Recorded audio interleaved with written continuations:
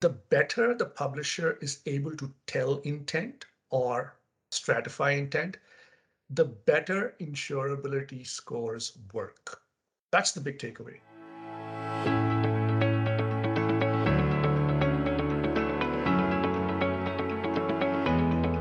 Excited today to be here with Sudhama Gopalan. He is the founder and CEO of AveriSana.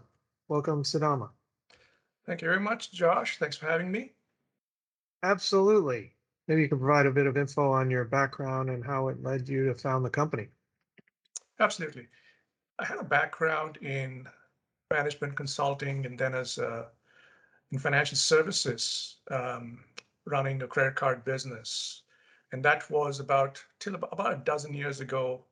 And there we used technology data analytics to find the right sorts of credit risks and match those to the appropriate lending products.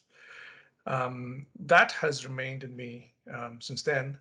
And then about a few years ago, sort of by chance, got into the life insurance space and kind of realized as I was working for a small direct-to-consumer end-to-end life insurer that there was an enormous opportunity to take what I had learned from way back when in the credit card world, for instance, use that to qualify prospects for life insurance and make that process significantly faster and get a far better rate of match of a customer to a product. That's what led to me taking kind of what I had proven out at the life insurer that I worked for into a firm that we created about a year or so ago.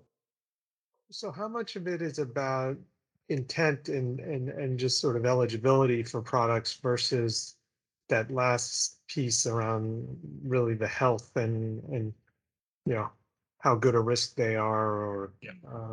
likelihood of meeting the medical requirements?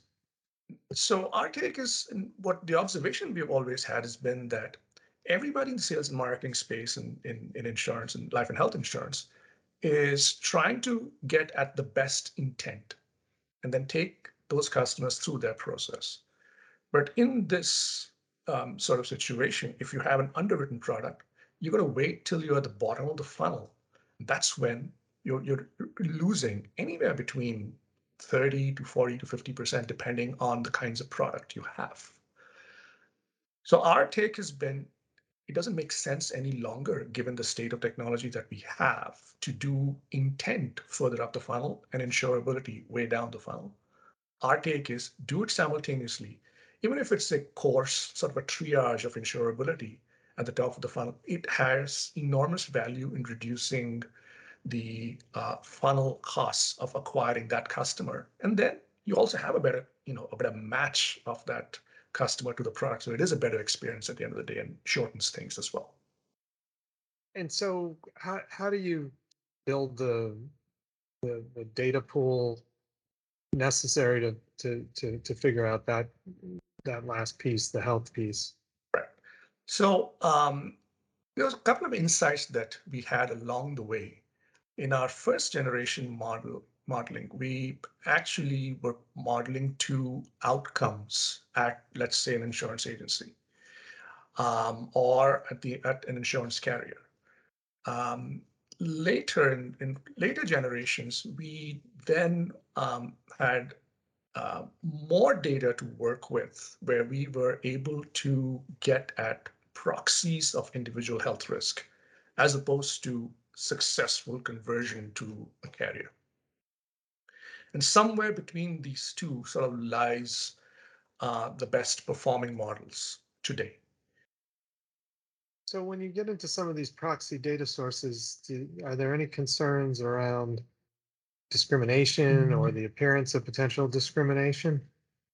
So one thing that we are very clear about is that we will not use anything to do with, let's say, anything beyond an individual's name, for instance, in any of these models.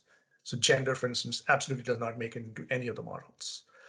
And age, to an extent, might, but it will come in because health risk correlates with age, but it won't go into the model per se. You've kind of alluded to a couple of different use cases here. Is there a particular one you're focused on, or without giving anything too proprietary or confidential away, any other examples in particular that you really like or think are just interesting or indicative of where this technology can take things?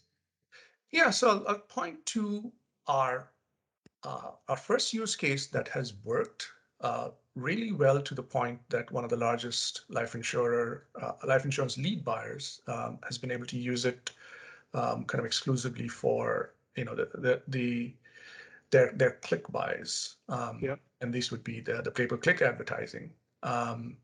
So as I was alluding to previously, this is a case where um, the opportunity to advertise a pay-per-click advertisement is made, and we are able to pinpoint the better prospects for our partner, and advise them on how to bid for that, for the position in the click auction.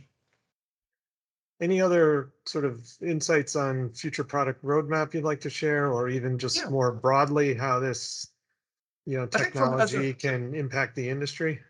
yeah, I think we have a roadmap in place where step one was the top of the funnel. The next step that we're starting to work on is at the point where the insurance application is sent to the carrier. That's there. We want to be able to tell the ones that are destined to not be underwritten as submitted, and then reduce the inefficiency in there, and then take that one step further, and then guide the independent agent based on the set of products they have, saying product A from insurer A is more likely to give you better results, right? So truly get the product market fit. In a way, it's a pre-underwriting engine, so to say, for agents. So that would be our next step along the way. And if that were to be successful, it gets us into some form of a pseudo underwriting engine, for life insurance. I mean, that would be the ideal. My take is that there's enough inefficiency at each step of the way that there's a business model, at each level So of the funnel. does that take you into a world where instead of selling to the brokers, or I suppose even the independent agencies, where you're selling it to the carriers, and because the carriers are offering it as sort of a value added resource to their network? Absolutely. So there is value in the carrier. There is value in reducing the underwriting costs, getting their accelerated underwriting to work that much faster, better persistency as well as you go along the way. Um, so the issue here is going to be the more the carrier is, has the customer relationship, the more we are able to kind of work directly with the carrier. On the other hand, if the carrier is completely dependent on independent agents, and literally, an independent agent can qualify their Rolodex of leads, so to say, using our scores, and figure out which ones to go after at what point of time, and then use us along the way. They could even supplement their Rolodex of leads via leads that they acquire based on our inputs. Any other, just given your experience kind of in this whole arena for so many years, and what you've been doing um, with your current business, any bigger picture predictions, even if it's not necessarily something you're specifically working on, but any bigger picture predictions where this type of machine learning, or use of data, or access to alternative data sources, or any of those things maybe goes? Yeah, I think my observation would be that a lot of users of data have been sort of what I would call point solutions, whether those be in underwriting, whether those be in, it's a particular, these are nice, clean problems. A problem such as this, which is through the cycle and takes into account, multiple levels of cleanliness of data, multiple sort of behavioral factors. These things are the harder ones to do. And the big takeaway for me has been that you can, as long as strategically you think about things across an entire cycle and then break it down into point solutions, you can, choose to be a point solution provider for solution A, B, and C in that value chain, or just have a thought of making the change or creating the change across that value chain.